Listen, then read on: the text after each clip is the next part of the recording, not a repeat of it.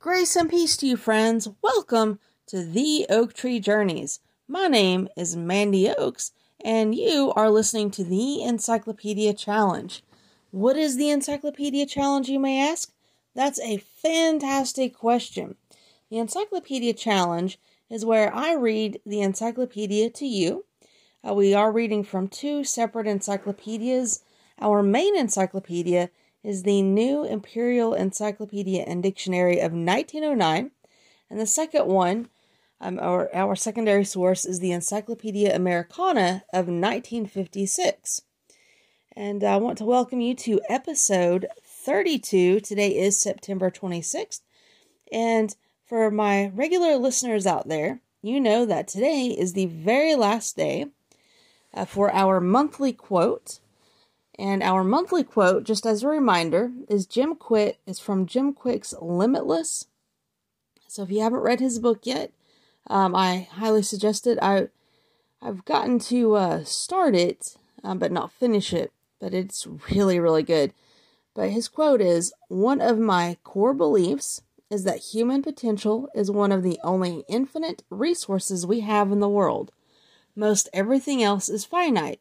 But the human mind is the ultimate superpower. There is no limit to our creativity, imagination, determination, or ability to think, reason, or learn." So that is our monthly quote, and today is the last day for Jim Quick's quote from Limitless.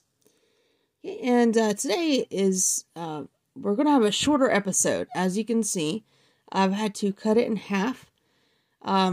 I am still prepping for my move. My water heater went out, and it still has to be painted, and just a lot of prep work has to be done. So I stayed up pretty late with my brother, not as late as he did the past couple of nights. So I've had to cut this in half. Hopefully after I'm all moved, things will calm down.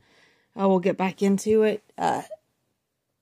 But yeah, so let's go ahead and start.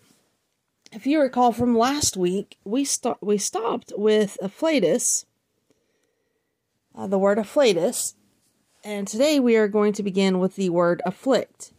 Now, we are going to stick with the New Imperial Encyclopedia and Dictionary of 1909 today, and as I'm kind of laughing here because my little doggie is snuggling up next to me. She's wanting some loving.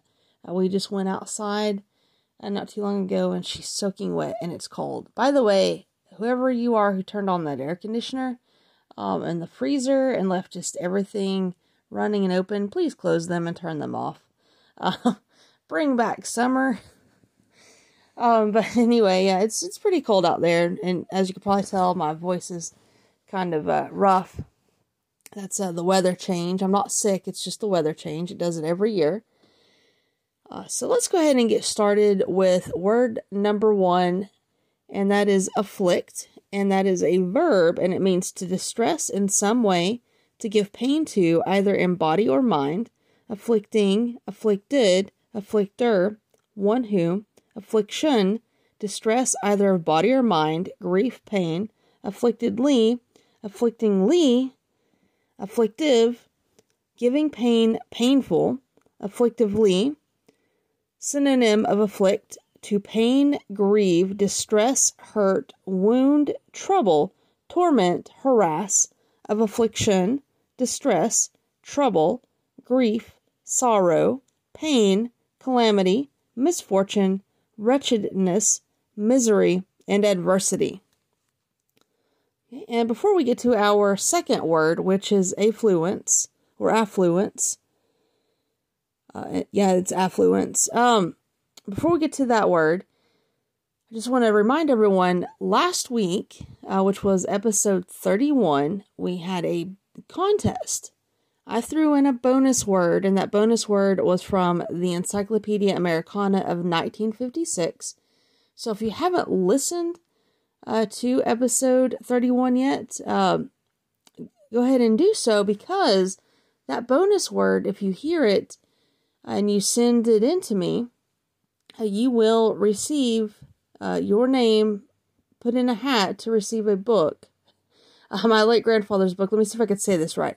So, listen to episode 31, so season 1, episode 31, which were words aeronaut through afflatus. And no, the bonus word is not in the list. So if you go to theoaktreejourneys.com and you try to look in the list, the bonus word is not listed there.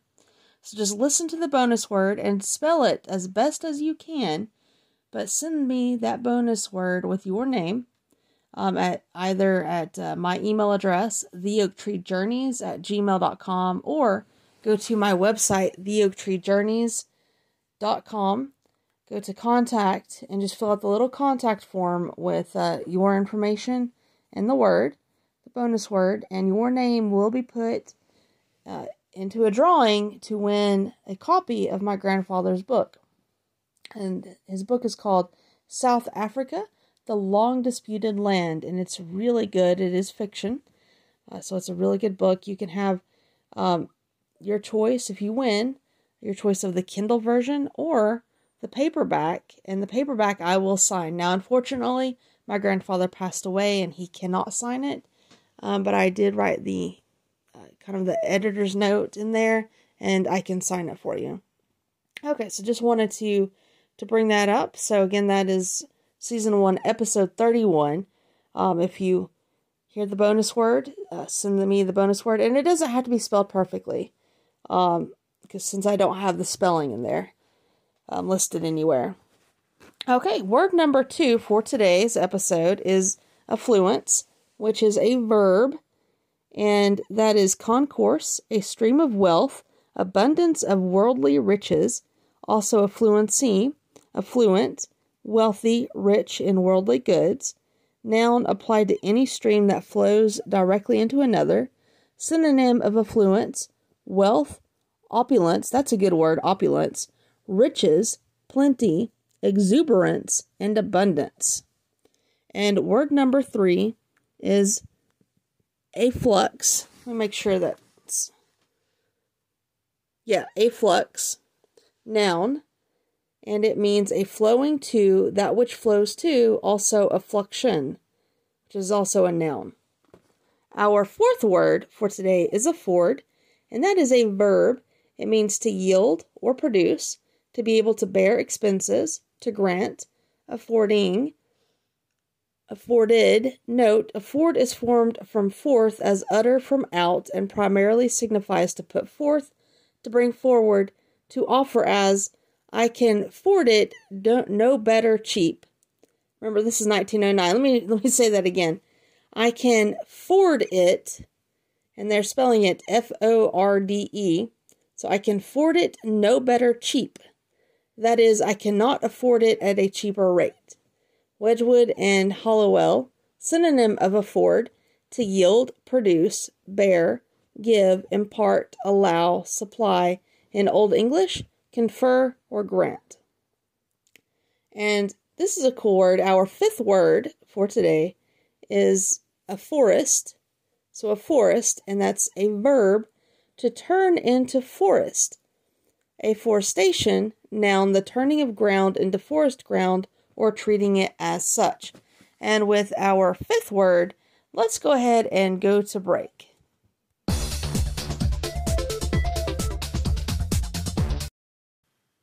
Welcome back. I hope you enjoyed your break. I certainly did. Gave me a chance to catch up on the words here. Our 6th word is affray. So that's affray, and it is a noun, and it means a brawl or petty fight, a disturbance. A fray, verb in Old English, to freeze with fright, to affright, to terrify. Synonym of affray, noun, brawl, scuffle, tumult, disturbance, quarrel, fight, encounter, feud, contest. And I have to say, we are getting into October, so next week will be October, and I'm really, really excited about October. In fact, I always read a book by Stephen King called Misery in October, but this time I read it a little sooner because I was invited to a book club So if you're listening, Charlie, I forget I said that, let it be a surprise. But it's an exciting book. I read it just about every year. And it just, the word affray, the Old English word, to freeze with fright, to affright, to terrify, or the Old English definition, reminds me of that, because it is a terrifying book. It really, truly is. If you've never read it, the only thing I have a complaint against is his language, and I know a lot of people have a complaint against it, and he just poo-poos them, poo-poos those complaints, and in fact, there are parts in the book where he just kind of confronts that.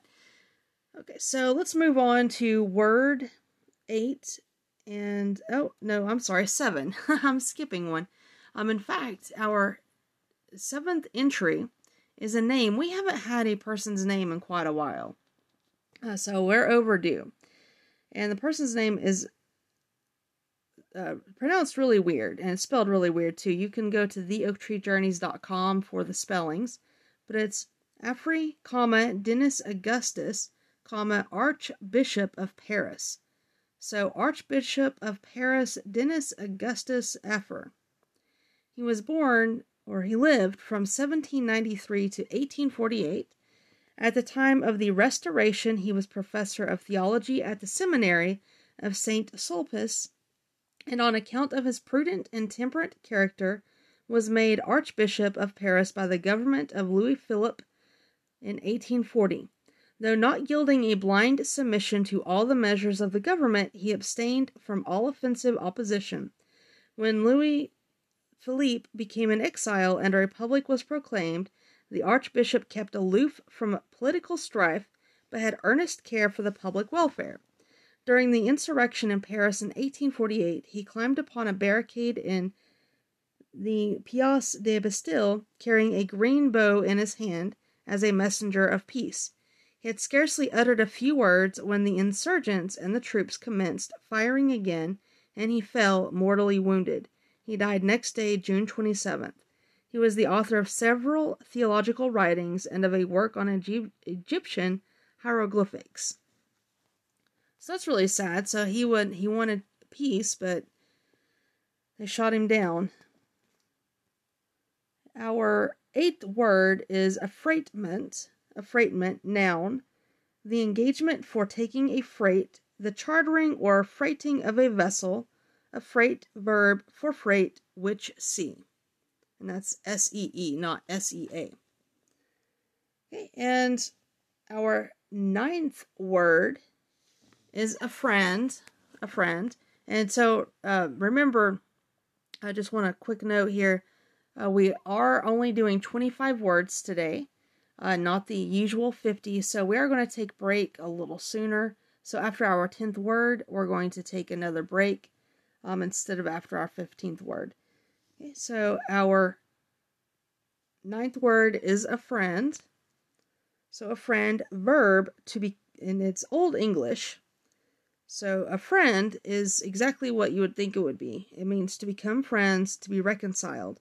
A friending, a friended, made or become friends.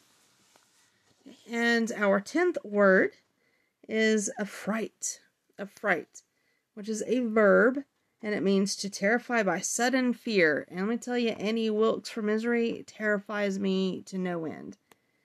And I love it. So affright is a verb, and it means to terrify by sudden fear.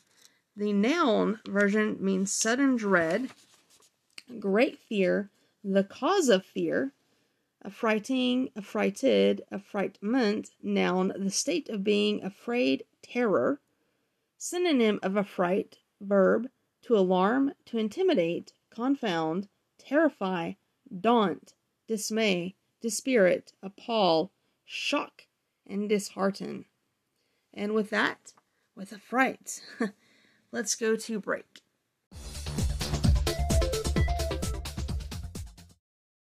And welcome back. I hope you enjoyed your break.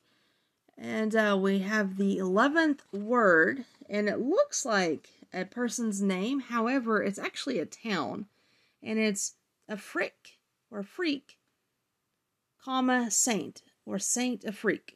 And it is a town of the department of Aveyron, in France on the Sorgue, a tributary of the Tarn, 31 miles south-southeast from Rodez. It is in a beautiful valley between two mountains and is surrounded by meadows, orchards, and vineyards. The streets are broad, but the houses are mostly old and mean. It has wooden and cotton manufactories and tanneries. There is a considerable trade in wool, and a principal article of trade is the celebrated Roquefort cheese made from ewe milk. That's interesting. Chiefly in the mountain pastures around the neighboring village of Roquefort. About 10,000 cheeses are made annually. I wonder if that's changed, if they still make cheese. It's probably upped quite a bit. Cheese is quite popular, especially in my house. They are kept in cellars by the cheesemongers to ripen. This kind of cheese was sent to ancient Rome and is highly praised by Pliny. The population is 6,000. That's definitely got to be higher. In my opinion, it must be higher. And before we move on to word 12, I do have some news, or, well, lack of news. My Teespring store has not been corrected.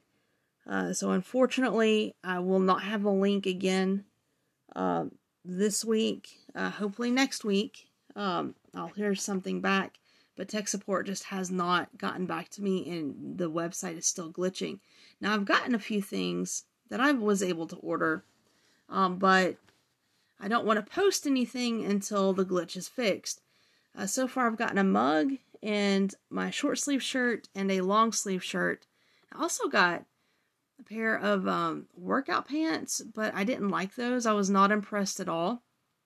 So I took those off the list because it just didn't turn out. Either that or I got someone else's.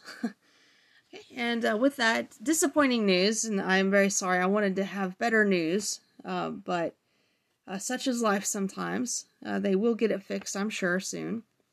Okay, our 12th word, moving right along, is affront, and that is a verb, and it means to give cause of offense to insult slightly. Noun, anything done to offend and outrage, open insult.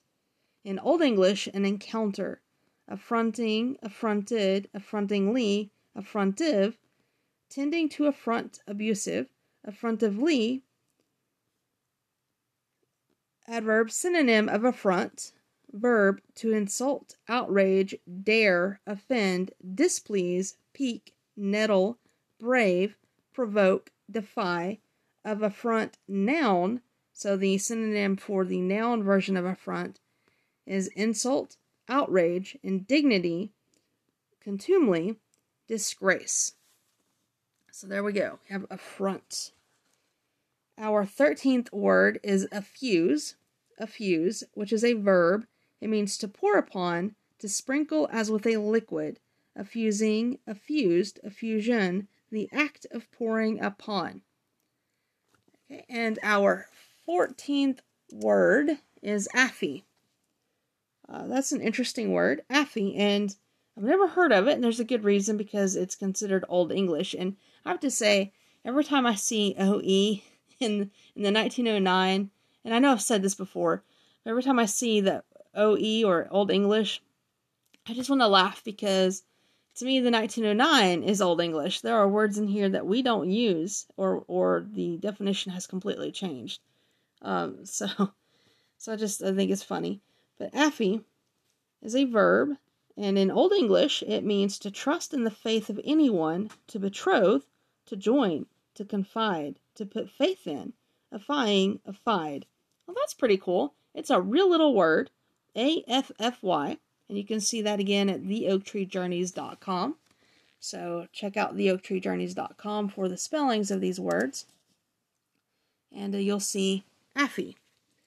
Okay, our 15th word before break is Afghan.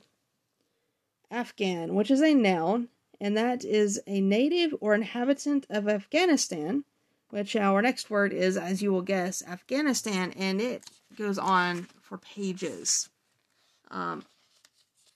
So we'll buckle up.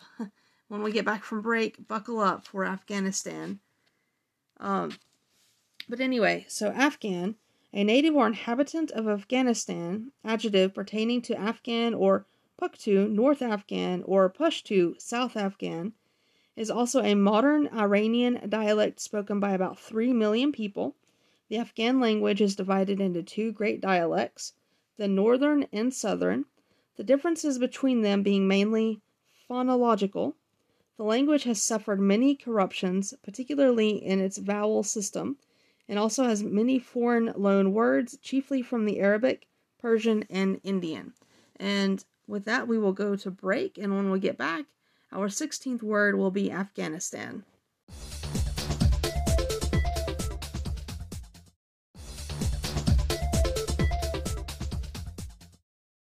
And welcome back. As promised, our 16th word is actually a country called Afghanistan, and it is fairly long. Now remember, this is from 1909, and things have changed quite a bit, and some things may not have changed at all, but let's just read it. It's word 16 in today's episode.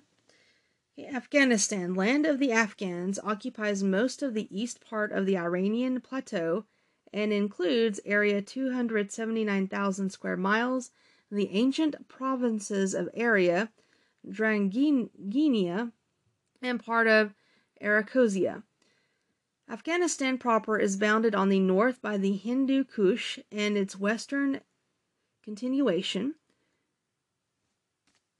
east by the Solomon Mountains, south and west by Balochistan and Persia, the frontiers being ill-defined.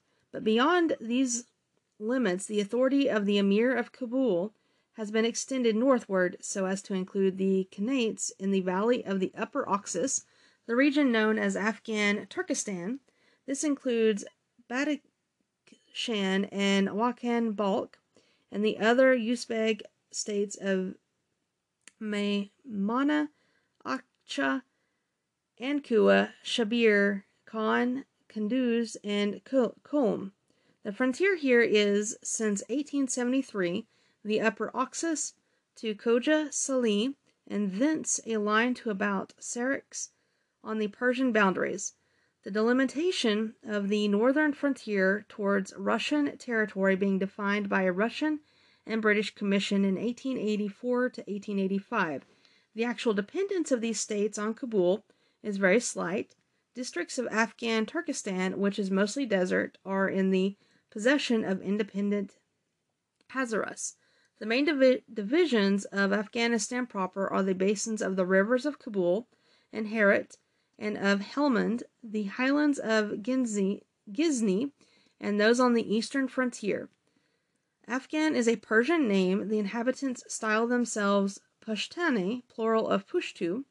In the northeast, the alpine region of the Hindu Kush, a wild mountained isthmus cleft by numerous ravines and towering up into the clime of perpetual ice, unites the high masses of land in East with those in West Asia, and presents formidable obstructions to communication between the territory of the Oxus and that of the Indies.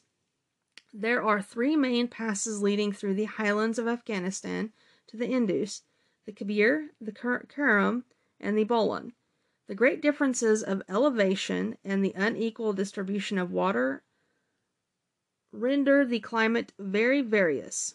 Very various. It actually says that. Very various. The date palm ornaments the oasis in the sandy desert to the southwest, while in the deep sheltered valleys of the east, the cultivation of cotton and sugar thrives, but the high terraces of Kabul and Ghizni, 8,000 to 9,000 feet above the level of the sea, are exposed to a severe winter, with heavy falls of snow. The country is for the most part bare, rugged, and thinly peopled, only some valleys being cultivated. The east of Afghanistan is rich in minerals. Iron and copper especially are abundant. It looks like capital is Kabul. The population of Afghanistan is far from homogeneous. The Emir's subjects number about 5 million and are derived from the Old Persian or Iranian stock. Of this total, 1,250,000 do not acknowledge fealty to the Emir and often fight among themselves. Pukhtu or Pushtu, the language of the Afghans, is the Indo-Persian tongue. Of this name, the word Pathan is a corruption. Next come the Tajiks, also Iranians, of whom there are about 1 million.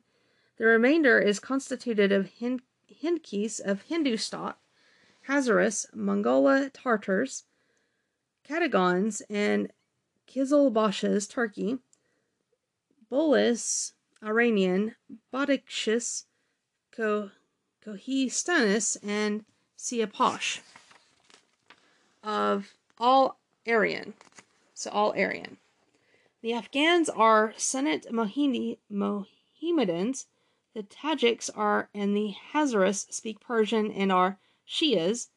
The Kizilbashis speak Turkey.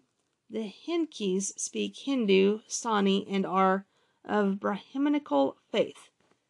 The Afghans claim descent from King Saul and profess to be Bani Israel, and their physiognomy used to lead travelers to believe in a Jewish connection.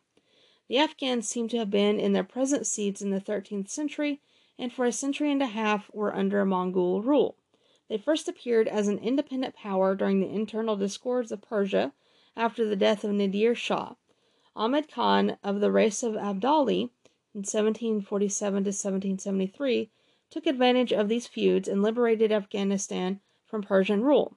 His success founded the Durrani dynasty. When his son Timur died in 1793, a contest for the throne arose between the brothers Zaman Mahmud and Shah Shuja, which ended in the success of Mahmud, who, however, was compelled to abdicate the throne in 1823 and died in 1829. The empire now fell into the hands of 3 brothers, of whom the oldest, Dost Muhammad, ruled at Kabul, the most important of the 3 divisions of the country, where he had a revenue of $1,400,000 and an army of 18,000 men. So that was quite a bit of money back then. Still is today, but back then, yeah. Still, the country was in an unsettled state, for Dost Muhammad was at war with Lahore in the east, and in the west the Persians had invaded Herat. The Governor-General of India, Lord Auckland, declared war against Afghanistan in 1838 on October 1st, on the grounds that Dost Muhammad had unlawfully attacked the British ally, Ranjit Singh, that the military operations of the Afghans had betrayed a hostile purpose towards India, and that Shah Shuja, as the rightful heir to the Afghan throne, had placed himself under British protection.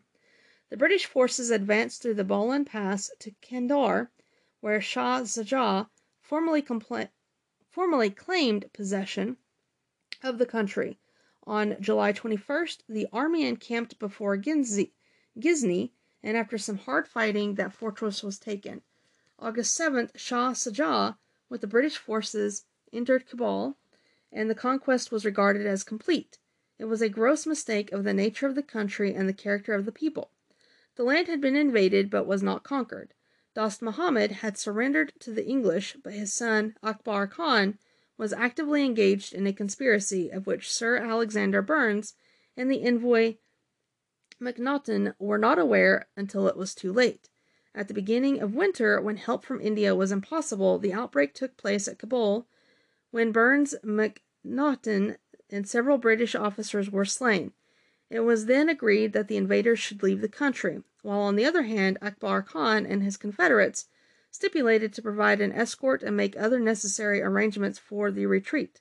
Depending on these promises, the British army left Kabul 1842 on January 6th in order to return by the Khyber Pass into India, but neither escort nor provisions were supplied by the Afghan leaders, and the severity of the season increased the misery of the retreat. The fanatical tribes of the districts harassed the flank and rear of the army and slew women and children as well as men. So see, some things never change. Remember that as you watch the news and then listen to this. And this is from 1909. It could be taken from now. Out of a host of 16,000, or if we include women and children, about 26,000, only one man, Dr. Bryden, escaped to carry the dismal tidings to General Sale, who still held his position at Jalalabad. Almost against his own will, the new Governor-General Lord Ellenborough sent other forces into Afghanistan. General Knott marched from Kandahar to Ghazni, which was again taken after a slight resistance, and then proceeded to meet the army, which under General Pollock had marched through the Khyber Pass to Kabul. Here the force of Akbar Khan was defeated and routed, and the place was as far as possible desolated. The English officers and their ladies who had surrendered themselves as prisoners to Akbar Khan were restored to liberty, and soon afterwards the troops marched back to India. It was believed now that the Afghans were deprived of all power to combine against the government of India, but this conclusion was too hasty, for in 1846 they formed an alliance with the Sikhs against the British, and the disturbances in the Punjab were not quelled within several sanguinary engagements. After the decisive battle of Gurjat in 1849, February 21st, the Sikhs were forsaken by the Afghans, and Dost Muhammad, with about 16,000 men, fled over the Indus. After this period, Dost Muhammad devoted his attention almost exclusively to the consolidation of his dominions. He died 1863, appointing Sher Ali, one of his younger sons, as his heir. At first the choice was acquiesced in by the 16 sons of Dost Muhammad, a large number of whom were governors of provinces, but disputes followed, which for many years kept Afghanistan in a state of anarchy. See Kabul. The British government of India had recognized Sher Ali at his accession, and when in 1868, after his long struggle with his brothers, he obtained possession of Kabul and became de facto ruler of the greater part of Afghanistan, direct assistance was given him to secure the position for which he had fought.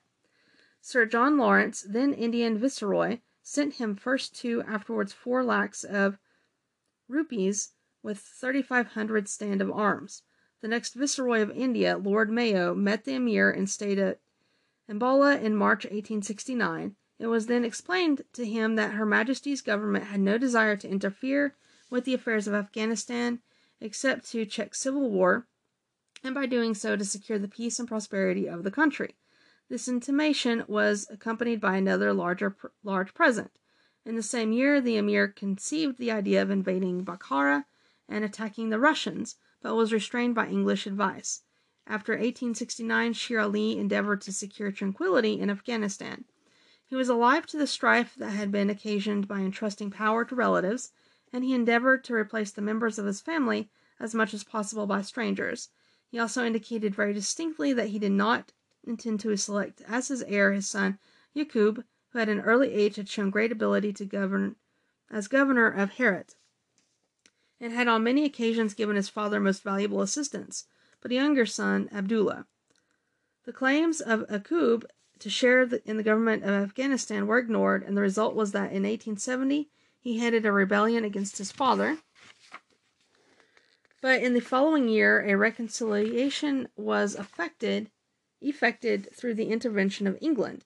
In 1869, it was settled between England and Russia that all the provinces between the Oxus and the Hindu Kush should be treated as part of Afghanistan. In 1878, in consequence of New Russia diplomatic relations to Afghanistan, Sher Ali was invited to receive a British mission. The refusal of the Afghans to admit the mission, which had advanced to the mouth of the Khyber Pass, led after some fruitless negotiations to war. Hostilities began by the forcing of the entrance to the Khyber towards the end of November. There was some severe fighting in the passes, but the invaders were everywhere successful. Before the end of December, Jalalabad was occupied without resistance, and Kandahar a little later. Sher Ali, who had fled, died early 1879, and Yaqub Khan, proclaimed Emir, made peace in May. It was provided that there should be a British resident at Kabul, and that Britain should defend Afghanistan against foreign aggression, the Emir receiving a subsidy. The Karum, Pishon, and Sibi valleys became British territory, and the Khyber and Mikni passes came under British control. But in September of the same year, the revolted troops of the Emir surrounded and attacked the British residency. The resident, Sir Louis Cavanieri, and his staff, with almost the whole of their Indian guard, were slain after a desperate but bootless struggle. Measures were immediately adopted by the Indian government for punishing the outrage. The emir put himself under British protection and abdicated his sovereignty, and after some fighting, Kabul was occupied by English troops in the beginning of October. The war was maintained in a desultory way, and it was not till the middle of 1880 that peace negotiations were again fairly undertaken.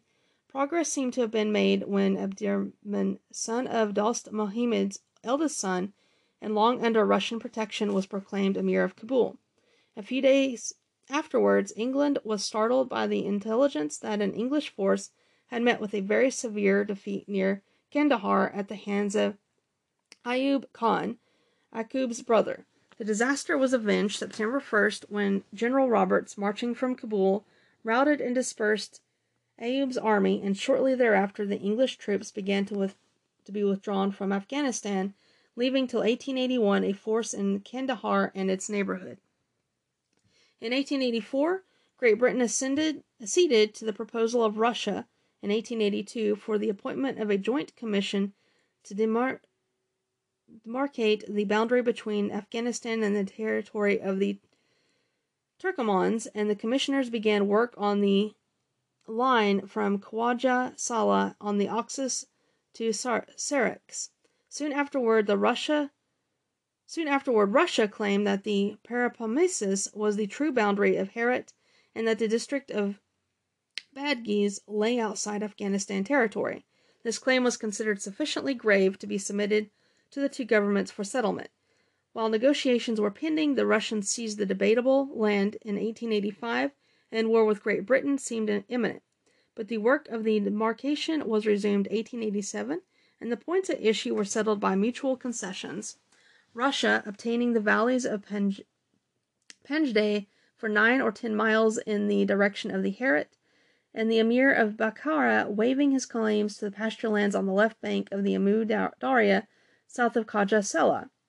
Both Russia and Great Britain continued explorations and surveys in Afghanistan and vicinity in 1890, and July 20th, the Russian official explorer announced that the British boundary in the Pamir was only 3 days' march from the Russian frontier at Karakul, the interval being occupied by Kyrgyz nomads. This proximity of frontiers was due to the seizure from the Chinese of the Pamir by the Khan of Kanshut Dangan, who subsequently, in return for an annual subsidy, accepted Indo-British vassalage. By restoring the fortifications of Shah-e-Dullah Chodja and garrisoning them with Kashmir troops, the British secured control of the immense and fertile basin of the Rashkim Darya. The British, fearing a Russian invasion of India through Afghanistan, hastened to the completion of its great railroad in the latter country in 1891, and in December captured the fort of Nilt and another stronghold a short distance from it, and I just lost my place, and made a determined forward movement against the Hunza and Nagar tribesmen. The mountain states of Hunza and Nagar are on a direct line from Gilgit and the Pamirs. The Great Pamir and Little Pamir are desolate tablelands bounded north by Russia, east by the Chinese province of Kashgaria, west by Afghanistan, and south by 3 Himalayan states under British protection. China claimed sovereign rights over part of the Pamirs. Russia established an advance outpost in Little Pamir, which the British asserted was a part of Afghanistan, pushed the construction of its 900 miles railroad toward the British-Indian frontier, and claimed the greater part of the Pamirs on the terms of the Gortschakoff-Clarendon Treaty in 1872, and the Emir of Afghanistan was believed to have renounced his claims to the Pamir steppes in consequence of the understanding with Russia. In 1892, in April, the Emir, by defeating the Khan of Jandal at Asmar, gained control of the Dor Pass, one of the 2 passes leading through the Pamir country to India, the other being held by the British.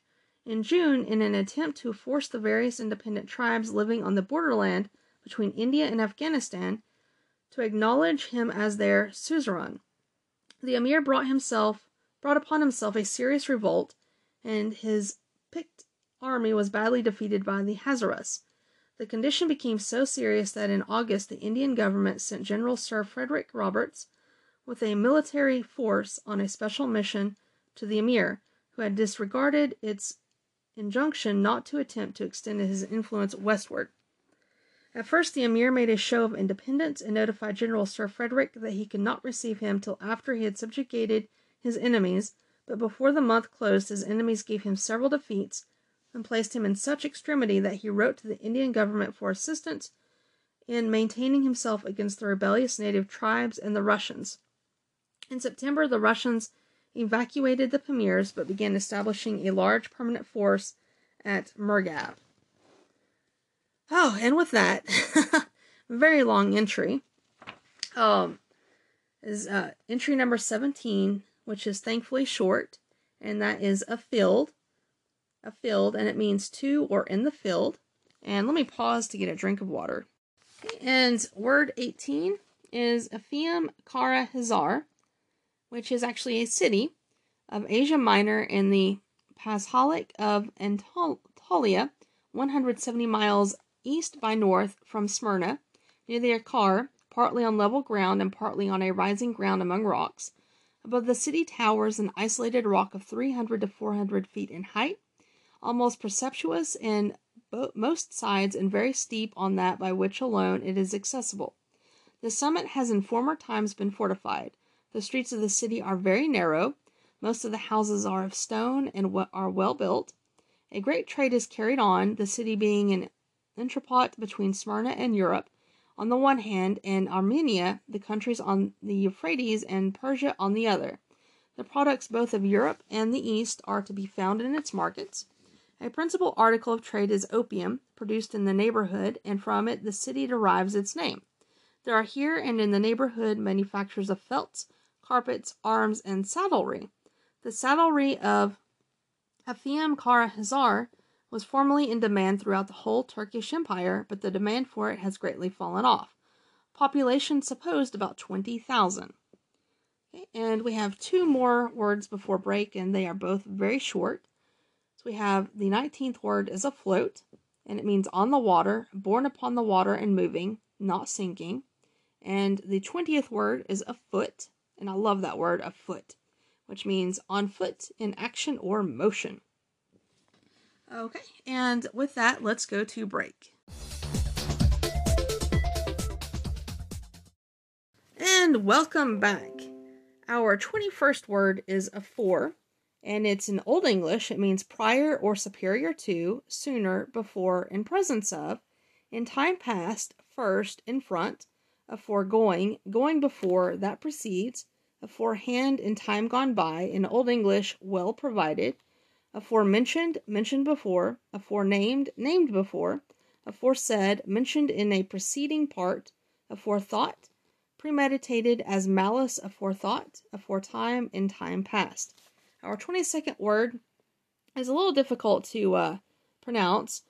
It's a for shiori, for strong. It means for stronger reasons or more weighty considerations. It's a cool word. I'm just not pronouncing it correctly. But to look at the spelling of that, go to theoaktreejourneys.com. Okay, our next word is Afragola, which is a commune and town of Italy, 6 miles northeast of Naples. The manufacture of straw bonnets is carried on extensively. Population of commune about 18,000. Our 24th word is a really good word as well, especially October coming up. It's afraid. It means filled with fear, terrified. I'm afraid of it. I fear or dread it much. I have little doubt it is true or has happened. Synonym of afraid, fearful, timid, timorous, terrified, frightened. Okay, and our last word for today is the 25th word, and it is AFRANIUS. Oh, actually, it's a name. Afranius, Lucius, or Lucius Afranius. And he was a Latin comic poet and orator who lived about a century before Christ. Cicero and Quintilian speak highly of his plays, but only fragments of his works remain. Okay, and with that, just a few little housekeeping items. Don't forget our quote of the month. This is the last month for this, or the last day for this quote. Jim Quick's Limitless. One of my core beliefs is that human potential is one of the only infinite resources we have in the world. Most everything else is finite, but the human mind is the ultimate superpower. There is no limit to our creativity, imagination, determination, or ability to think, reason, or learn. Okay, and thank you, Jim Quick, for that quote and for your book, Limitless. Okay, and hopefully tech support will get back to me soon on my Teespring store. I am getting tired of writing TBA because these are really cool products and they would make really good Christmas gifts. And don't forget, the winner of the contest, the bonus word from last week's episode, will be announced during the October 3rd podcast. So the last day to submit is September 30th. So get that in, September 30th. I'll try to remember to send a reminder if you're signed up on my website, theoaktreejourneys.com.